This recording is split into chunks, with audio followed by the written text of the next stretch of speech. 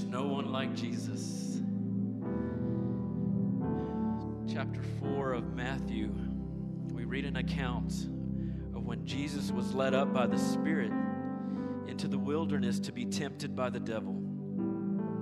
And when he had fasted 40 days and 40 nights, afterward he was hungry.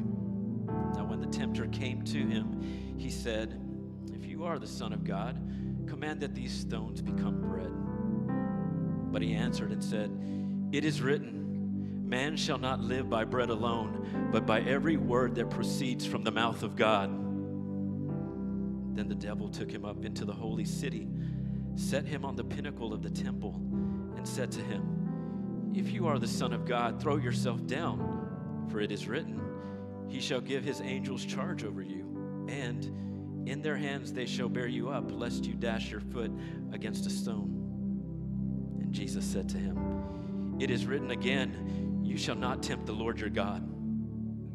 Again the devil took him up on an exceedingly high mountain and showed him all the kingdoms of the world and their glory. And he said to him, "All these things I will give you if you will fall down and worship me."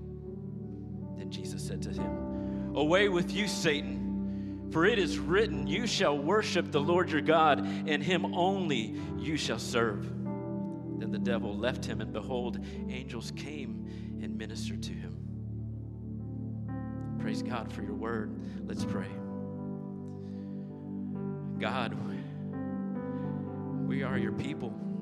You have drawn us here this morning to know you in a greater way so that we can leave this place and we can confront the enemy and we can say, "It is written." So God, we want to know your word. We want your word to fill our hearts.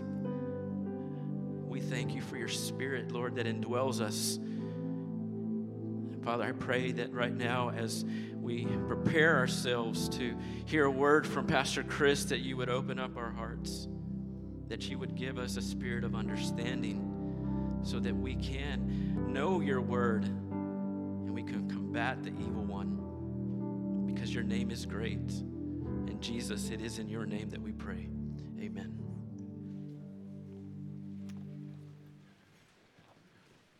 Amen. You know, a lot of that song, it's your breath in our lungs, so we pour out your praise, right? Just recognizing that every breath comes from the Lord, and like our life, God breathed life into us, that our life is for the Lord. And so as we dive into Matthew chapter 4, we're talking about probably a topic you've read before, talking about the temptations of Jesus, and we're kind of diving in to it today. Hopefully you got a handout as you came in with your bulletin, because we're going to reference that here in just a second, because God is cool.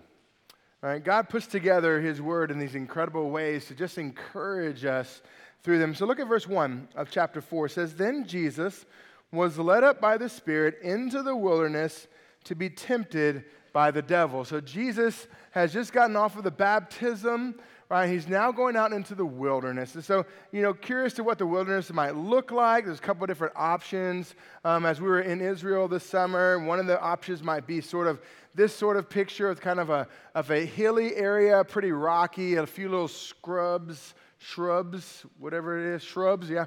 Those things there, right, for him to kind of maybe find some shade under. Or it could have been something like this that was more rocky and more deserty region, sort of like what David was going through when he was trying to hide from Saul. A lot of Israel is hilly and rocky and desert. And so when he was pulled out into the wilderness, we know that he was out in this dry, arid land. In fact, Mark even says, out amongst the wild animals that were out there. So when Jesus went out, he went to a region that wasn't comfortable.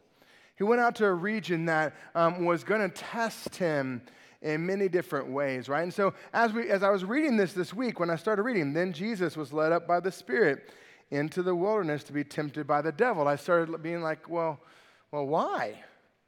Like, why is Jesus going to go out into the wilderness? I mean, we know what's going to happen. Jayton read it for us earlier. He's fixing to call Peter and James and John and Andrew and, "Hey, come follow me. I'll make you fishers of men." And then all of this ministry is just going to explode on the scene where people are being healed, people are being set free. All these incredible things are happening. So now Jesus is stepping away to get right with the Lord, to fast and prepare himself for this ministry. So really, I think there's two purposes that we see in this temptation of why it happened. And here's the first one, all right?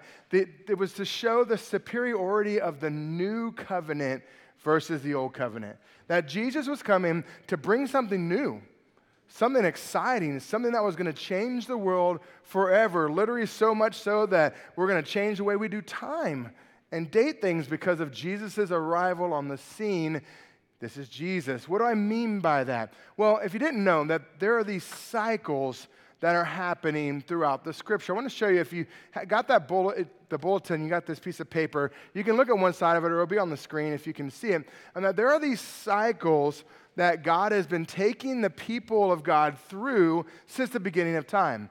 And these cycles have a lot of similarities, and Matthew is purposely writing his book to take a parallel course with Israel, and that Israel, they did these things, and when they're in the wilderness for 40 years, they failed time after time after time. 10 times they tested the Lord, as we learned about as we went through the Exodus series, but yet Jesus is going to be led in the wilderness for 40 days, and he's going to stay firm.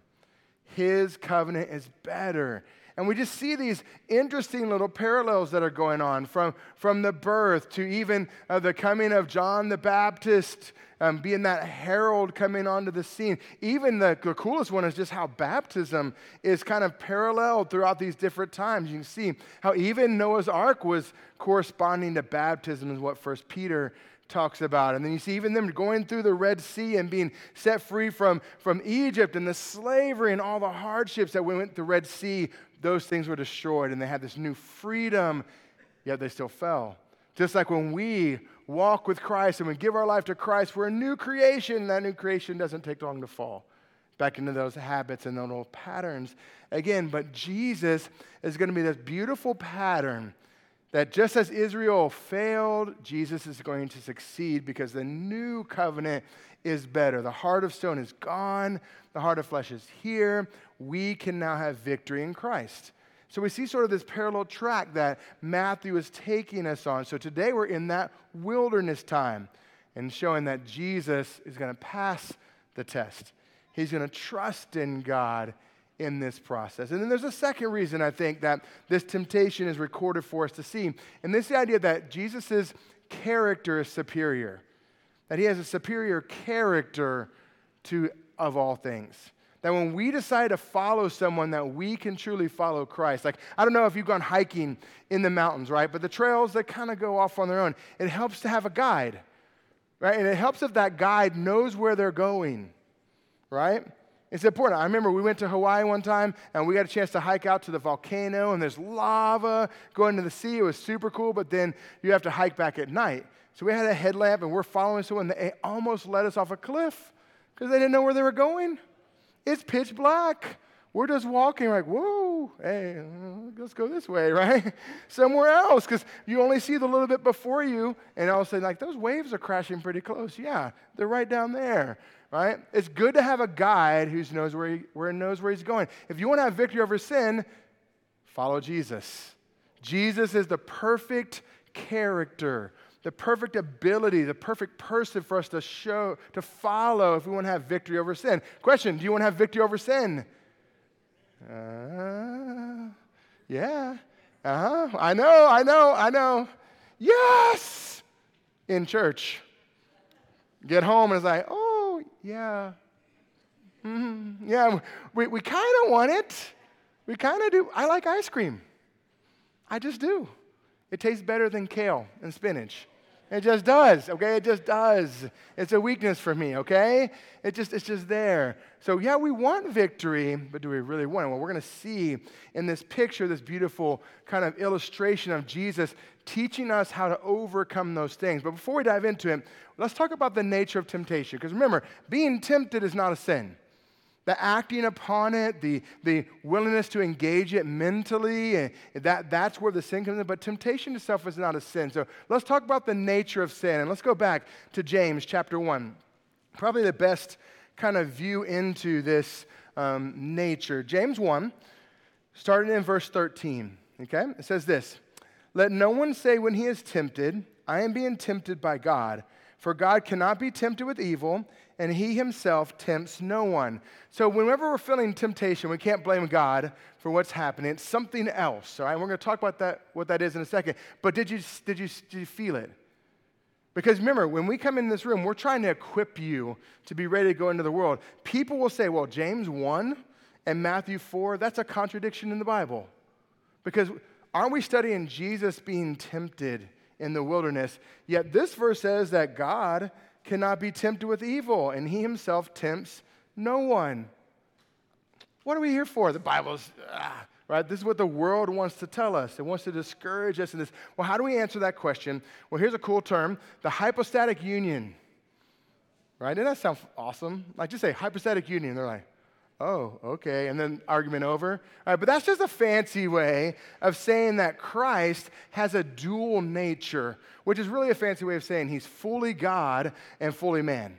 This idea that the God of heaven would take on flesh, what does that mean to be fully God and fully man? And how does it tie into what we're talking about today? Well, let's explain. So, fully God, right? We see in Colossians 2, verse 9, that in Christ the fullness of God was pleased to dwell bodily, right? So we see that Jesus was fully God. That means that he had the impeccable character of God, that God cannot be tempted with evil, God does not sin, that God is love, he is righteousness, he is pure, he is holy. This is the fullness of God. But remember, God stepped into the flesh. This is the incarnation of Christ. Just like John 1, verse 14 talks about the Word became flesh and dwelt among us, right? This is the picture of God himself stepping into the flesh. So now we have the God, eternal, everlasting, stepping into the flesh. And so now we have this fully human Jesus that Hebrews 4:15 says, was tempted in every way we were, but without sin. This helps him be able to sympathize with us in our struggle and our abilities. So we have a God who not only has an impeccable character and righteousness and love, but we have a God who is able to feel the weight of sin and feel the temptation that is there, but the fully human part is totally subservient to the fully God part. Are we? Because we're the temple of the Holy Spirit. We have God living in us. Are we willing to listen to that voice more than we listen to the other voices in our head? Right? And we know this if you look at Romans 8, verse 3. It encourages that Jesus Christ came in the flesh, in the likeness of sinful flesh, for sin, so he could condemn sin in the flesh. If we want to have victory, it had to come through Christ. So we have a God who's both able to sympathize with us, but is impeccable in his character. This is Jesus. So he's able to feel the weight, but submit. And when we begin to feel that weight, when we begin to feel that temptation just closing around us, are we willing to submit our will to God? That's the challenge. Christ, the perfect example of that, us striving to be that same way, to submit ourselves to the will of God in every moment that we live our lives. And so, when we think about that, we have this sort of struggle. What kind of struggle is it? Look what it says in verse 14 of James 1. But each person is tempted when he is lured and enticed by his own desire. Then desire, when it is conceived, gives birth to sin. And sin, when it is fully grown, brings forth death. So, one of the ways that we're tempted is by our internal struggle. That inside of us, we have this struggle, these desires, our sinful nature that's inside of us that pulls us towards things. You realize this, right? That we all have this sort of bent towards sin. For some of us, anger is just like always at the door. For some of us, we just really like food. Some of us, we like to hear the rumor that there's some of us, we like to watch things and be entertained, even if that entertainment is carving a path on our brain towards destruction. We have these temptations that are there. And what it says is those desires lure us in, right? Your desires are like, oh, let's see, Jude, what are you tempted with today? Joe, let's see if he'll bite on this one. Terry, let's see if he'll take a nibble on this one, right? And so we have this internal thing that's trying to lure us away, like, yummy, right? Oh, we just jump on it. And we just like, what happened? We sin, we fall short. That lure, that desire inside of us overwhelms us, we give in. But sin, when it's fully conceived, sin, when we're not willing to deal with it, because what do we do with sin? We repent, for the kingdom of heaven is at hand. This is a message we heard from John, we hear from Jesus. We repent, but when we don't, that sin begins to build, and it becomes this addiction. It becomes this thing that we rely on. And where does it lead us? To death. It leads us to death, right? So we can stop the process. Hopefully, when that lure comes along, right? Nope, not again. I'm not chomping on that burrito again. I like food. That's my third plate. Nope, not doing it again, right? Oh, there's that show again. I know what that leads me towards. Nope, not going to do it. Hey, my phone, right? Swipe, swipe, swipe, swipe, swipe, right? The satisfaction, the dopamine rush, swipe, swipe, right? No, I'm going to delete that app. I'm going to get rid of this thing. No, I'm not taking my phone in the bathroom. No, I'm not going to spread that rumor. No, I'm not going to listen on that conversation. No, I have to stop it.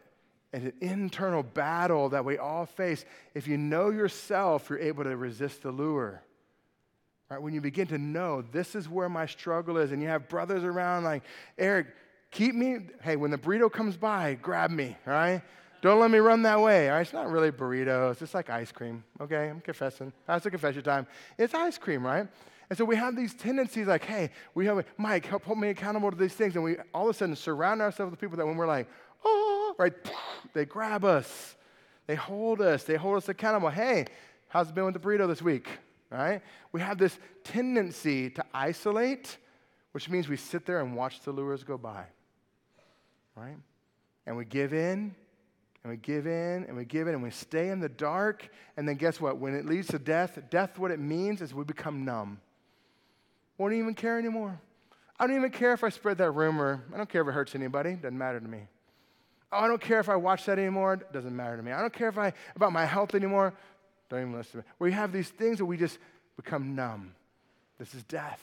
We don't have life anymore. We don't have that ability to dive out. Beware this internal struggle. Casting, reeling you in, trying to pull you in. We don't want to bite. The better way to do it is get in that school. Get in the community that's going to help you battle that internal struggle. But there's another struggle. There's an external struggle when it comes to temptation, and that comes from the enemy, right? It comes from our enemy, the devil, the tempter. That's what we're going to see in this picture, right? Satan is going to begin to tempt and begin to gnaw away and spread those lies and whispers in your ear. You really want that burrito? It's really good. It was good the first 5 times you ate it, right? Oh, you're really lonely. You can find companionship here. Oh, yeah, you'll feel more important if you know everything about everybody. Oh, and you're going to get in trouble if you say that. You're not strong enough to make it through that. You need to medicate with this or take this. And that the liar, this external thing begins to spread lies and whisper in our ear, and we believe him. But he's the father of lies. We read about that last week, John 8:44. He's the father of lies. Don't listen to him.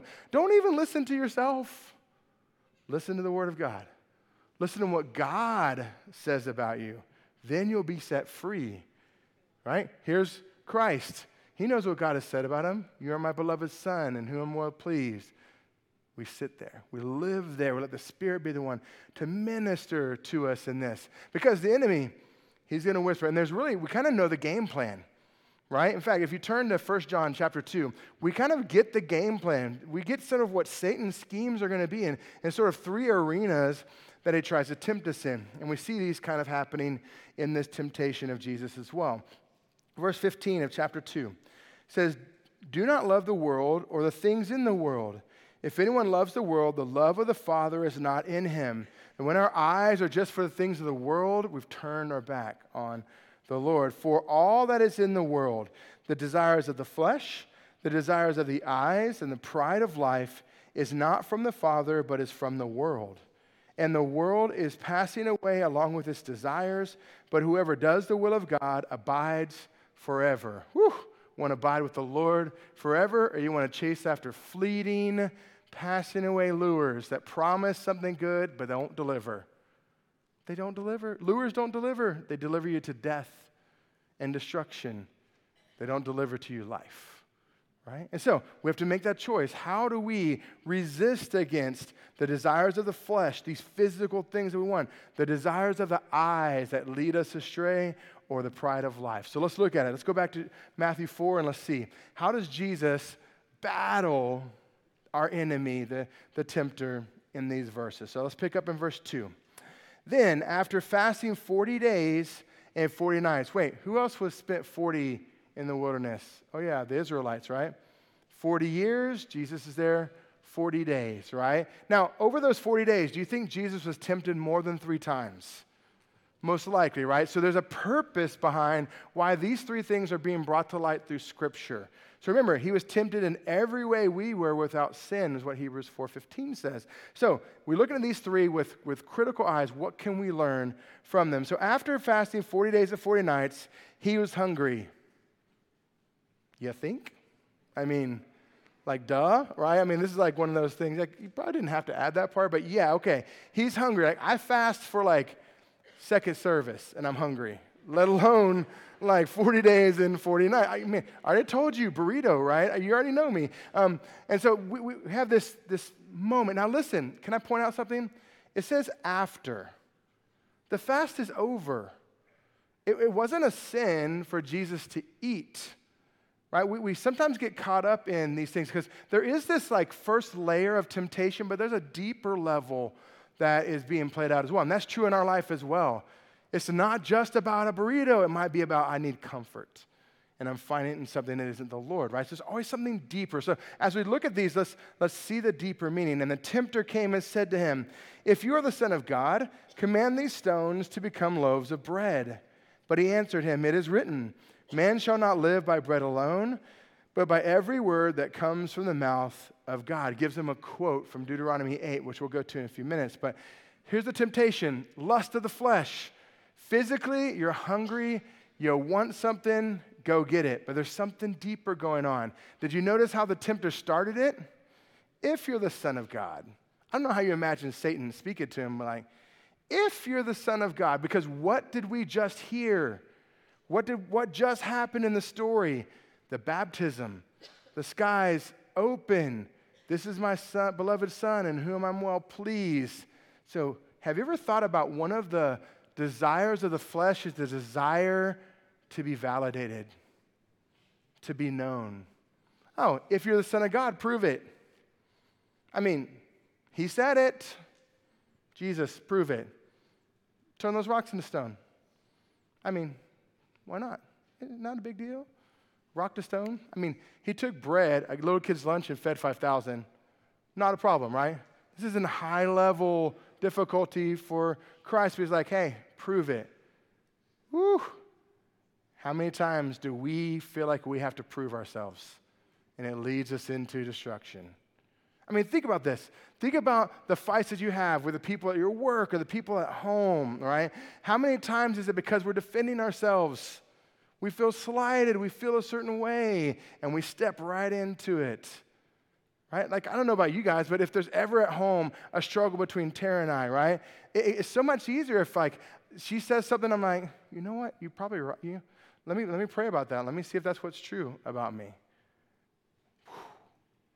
Release all the tension in the room. Because you listen, you hear, you're able to let that release and say, Lord, I want you to be the one to encourage me and validate me. And you're the one. I'm nothing. Everything, all glory to him.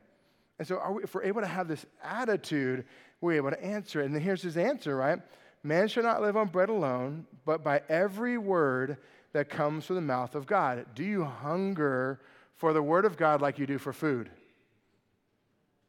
Do you hunger? Like, do you 3 times a day feast on the Word of God? Do you pray before you feast on the Word of God?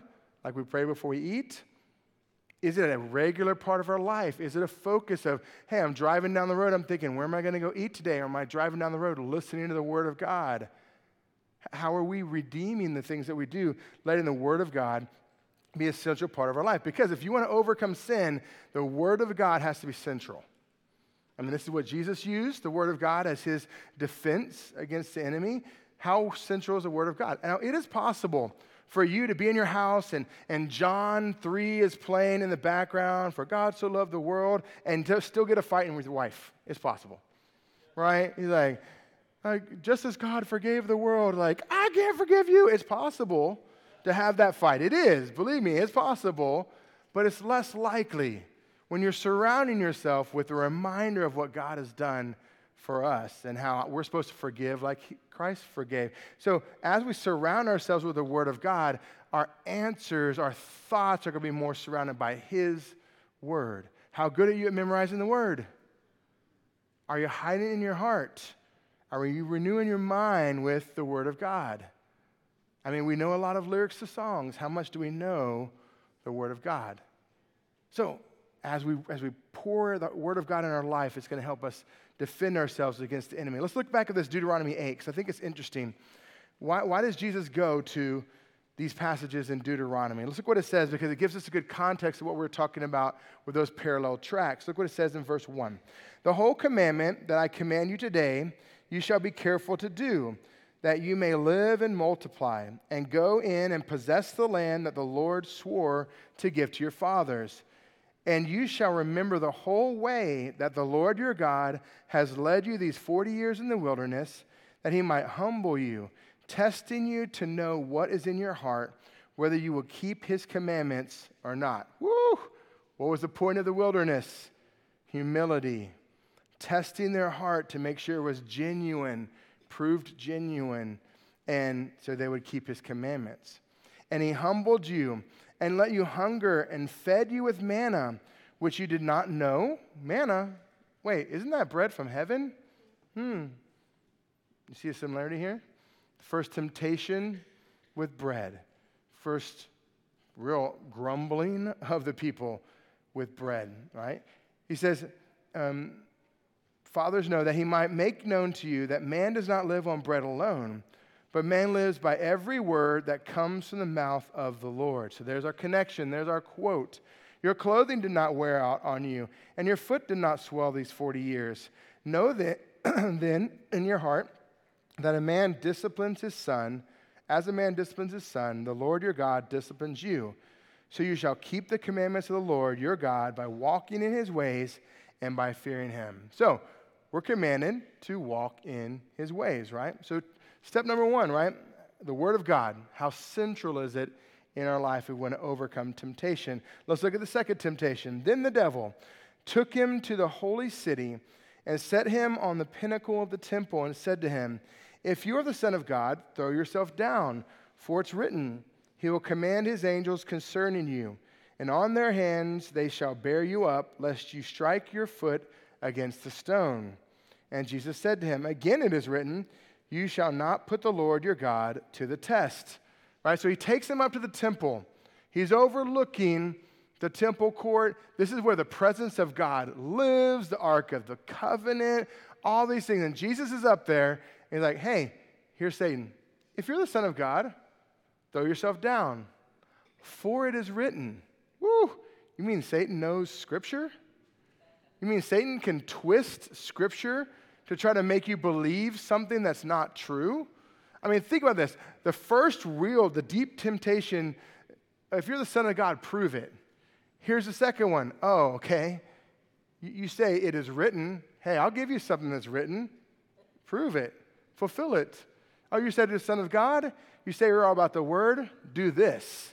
But what he's asking him to do is not fulfill the Scripture the way God has intended it. This is a quote out of Psalm 91. It's not a messianic prophecy. It's not something that Jesus came to fulfill. But he's like, hey, it says this, do this. Right? There's this temptation, this deeper level that is like, hey, here's another chance to validate yourself. If you do this before everybody, they're going to see it and they're going to believe it. Do you remember when we used to think that see it and believe it was like really true? Do you remember those days? Like, I hear all the time, if I just saw God, I would believe it. Would you? I mean, think about it. You see something miraculous on YouTube, do you believe it? You see a picture, looks too incredible, do you believe it? No, I could make that on Photoshop today. I could take an app and make these things. You can make a screen thing on TikTok or whatever social media is. That easy, make a fake video. We used to see it to believe it. And here he is. Hey, throw yourself down. People be amazed. Right? Caught up right before you hit the ground, right in the temple court. Everybody's here to worship God. They're going to see you as God right then. But again, Jesus didn't feel the need to validate himself. Why? Hey, my life, my death, when I get up out of the grave, there's enough validation in that. Right, there's enough validation that, hey, I don't need to prove myself here. Just wait, I'm going to come in these temple courts, I'm going to throw the tables upside down. I'm going to come in this temple court, and I'm going to proclaim the true God. Don't worry, I'll come in. They'll see me, not your way, but God's way, God's plan. I don't need to validate myself. I'm going to be patient and see what the Lord has. And you're going to kill me. But, oh, death, where's your sting? Because in 3 days, boop, I'm out of there. The power of God is greater than the power of the enemy. So he doesn't feel the need to validate in this case. And he quotes for him out of Deuteronomy chapter 6, like the same little section of scripture Jesus is using in order to defeat the enemy, right? And he tells them, on their hands they will bear you up, right? He says, you shall not put the Lord your God to the test. And he's talking about when they were at Massa and they had tested God with the striking the rock to get water, and they kept testing the Lord and said, but we're not going to put the Lord to the test. We're going to wait for his plan to unfold. And then, temptation number 3. Again, the devil took him to a very high mountain and showed him all the kingdoms of the world and all their glory. And he said to him, all these things I will give you if you shall fall down and worship me. Then Jesus said to him, be gone, Satan, for it is written, you shall worship the Lord your God, and him only shall you serve. I don't know what Satan was appealing to. Was he trying to get the right hook? Was he trying to get him fired up in this moment? Like, hey, fall down and worship me.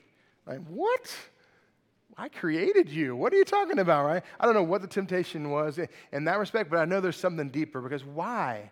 Why would Satan take him to the highest peak, show him the kingdom of the world, and say, all this I will give you? Because we know Satan has a degree of power. He has the prince of the power of the air. All the world is caught up in his schemes currently. But why would he do that? Well, because, hey, Jesus, you want to win all these people back? There's another way. You don't have to go to the cross. You don't have to suffer. You don't have to die. I will renounce my claim to them. I have a claim over all of them because all have sinned and fall short of the glory of God. Satan's like, I'll release my claim. Just bow down and worship me. Save yourself. Save yourself the pain and the struggle and having the sin. Save yourself that. Fall down and worship me. And so often, we struggle with walking the straight and the narrow path that God has for us. So often we struggle with, is this God's purpose for my life, to go through this struggle? Can I just escape? I mean, we know suffering produces endurance, which produces character, which produces hope, that we consider it pure joy through trials because it makes our faith mature. But I don't want to go through that hard thing. Let me escape. I'll medicate. I'll drink away my problems. I'll escape to this thing or I'll escape to that thing instead of perseverance through things that are hard. And we want to escape. And here Jesus is like, be gone. No. For it's written, I'm going to serve the Lord only. Are we that strong? Are we that willing to say, Lord, whatever purpose you have for my life, I'm going to walk through it. All glory goes to him. Because listen, as you're walking on the path that God has for you, people over here are trying to call you off. Hey, people over here are insulting you. People over here have lures. They're throwing at you, trying to pull you away from the path that God has for you. Yet Christ gives us the perfect example. Hide the word of God in your heart. Walk faithfully with him. So I want to encourage you, if you want to battle well, if you want to win this battle of temptation, you got to hide the word of God in your heart. Like, I'll give you an example in my own life. You can probably tell what I struggle with sometimes with the verses that I memorize. Like James 1:19, right? Be quick to listen, slow to speak, slow to become angry. What do you think I struggle with? Some anger sometimes, right? So why do I say that verse? Because when I'm in that moment, right, it's like, be be quick to listen, slow to speak. That solves a lot of things, by the way, right? Being slow to speak will help you in your life, okay? It's helped me in my life, right? Be slow to speak, slow to become angry. Because when I actually listen, I hear things right. When I don't really listen and I hear it through my own lens, I usually hear things wrong, right? Something that was meant to be a compliment all of a sudden frustrates me because the way that they said it, when in actuality they're trying to compliment me. Quick to listen, slow to speak, slow to become angry. I've just learned in my life it's better to not say anything. It's just not. There's times in your life where it's just better to just like, sip it. And if I am going to say something, I'm going to say the Word of God.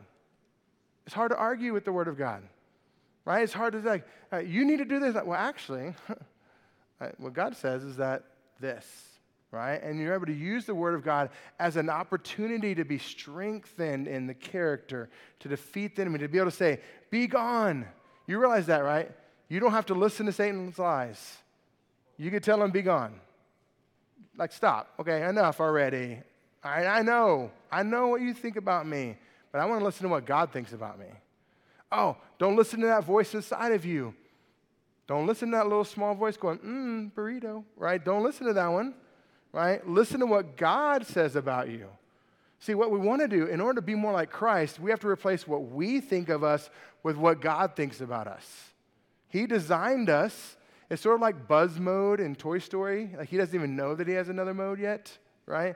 We have other modes that God has created us for to walk in freedom. We don't have to keep walking in the same steps, the same cycles of sin. We don't have to keep walking in that. We can be set free. Do you believe that? Do you believe that this week we could walk forward and not sin by submitting ourselves to the power of the Holy Spirit and what God has for our lives? Whew, seems like a dream. Walking in freedom. Right? But man, we have that opportunity through the Spirit of God. And look what it says in verse 12 or verse 11. So then the devil left him, and behold, angels came and were ministering to him. Now when he had heard that John had been arrested, he withdrew into Galilee. And leaving Nazareth, he went and lived in Capernaum by the sea, in the territory of Zebulun and Naphtali, so that what might be spoken by the prophet Isaiah might be fulfilled. The land of Zebulun and the land of Naphtali, by the way of the sea, beyond the Jordan, Galilee of the Gentiles, the people dwelling in darkness have seen a great light. For those dwelling in the region, in the shadow of death, on them a light has dawned. And this is a quote out of Isaiah chapter 9 saying, listen, when you're able to overcome that sin, you can now walk, you can now do ministry, you can now bless other people because you're now the light. Right, and we're seeing this in Jesus' example here. Now, what's interesting is we're going to study more of this area of Galilee as we start going through, starting next week, and the Sermon on the Mount and these incredible things. But this land of Naphtali, this idea of this region that was covered in darkness, the Decapolis, all these areas, but now a light has come. Now, you've heard of Isaiah chapter 9 before. In fact, we quote it almost every Christmas because these are the first two verses out of Isaiah 9, but verse 6 of Isaiah 9 is, for unto us a child is born, unto us a son is given, and his name shall be Wonderful Counselor, Mighty God, Everlasting Father, Prince of Peace, right? We've heard that verse before, all in the same prophecy saying, hey, this prophecy is going to be about Jesus. And what I call this retro evidence, right? We've been talking about evidence so far throughout. Right? We're talking about clear evidence. Like we know that Jesus is born in Bethlehem. We know the timing, born of a virgin. We know all these incredible things. We also have these evidences that as we look back, we see them being fulfilled. We saw this when he said, out of Egypt I call my son. Right? Just like Israel was called out of Egypt, so Jesus was going to be called out of Egypt. Right? We see these evidences. Right? We see Herod killing the children just as Pharaoh killed the children, threw them in the Nile. Herod in the same way was going to threaten and kill the children that were 2 years old and younger. And then we see here that he's going to be dwelling in the land of Galilee, this new place that needed the light of Jesus Christ in it. And we'll talk about why next week when we dive into this story even deeper. But we have evidences of what God can do through a life fully surrendered to him. So let me encourage you this week. The lures are going to come by, right? The internal desire is going to be like, temptation. But know yourself. Replace those struggles that you have with the Word of God. If your struggles are your thought life, then do use 2 Corinthians 10:5. Take every thought captive and make it obedient to Christ. So when your thoughts begin to wander, like, whoa, no, come back here, right? When you struggle with lust, you struggle with these different things, right? Memorize Scripture that's going to help you battle in that and to say no, right? And then don't just like keep looking at the lures. Put the Word of God in front of your face, right? Replace this temptation with the Word. Tell Satan, no, be gone. I'm not listening to that lie anymore. Let's battle this week. Let's go to war, all right? Let's pray. Lord, I thank you that we have the Holy Spirit inside of us to help us battling against the temptations that come from both inside with our desires and also, Lord, from an enemy that wants to destroy us and wants to lead us to death. Lord, I pray this week you'll help us to live in the power of the Holy Spirit, going to war, battling hard, Lord. And I thank you, Lord, for these beautiful patterns, Lord, in your Scripture, from all the way from Genesis, Lord, all the way through Israel, to show us, Lord, that your plan is better. The new has come. So, Lord, help us to trust in this new plan that you have for us, to live in freedom, to not live in regrets from the past. So give us that freedom this week. Help us to be your light in a world that needs the hope of Jesus. In your name, amen. Amen. Hey, before we head out, I want to let you know we are highlighting different teams on Sundays. And today we're highlighting the team called the Welcome Team. And you'll never guess what they do. They welcome people. So they're actually a bunch of smiling faces, and sometimes they wear shirts like this. We're glad you're here. And if you're interested in helping out on this team, come see me or shoot me an email. Love to get you plugged in. There's areas that you can serve and help ushering during second or third service, or handing out bulletins or different things like that. So it's a very important and very enjoyable position for you to serve in.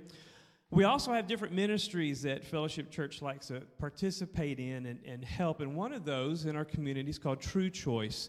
And they have a need to replenish their baby boutique. And so there's items like baby wipes and diapers and different things like that.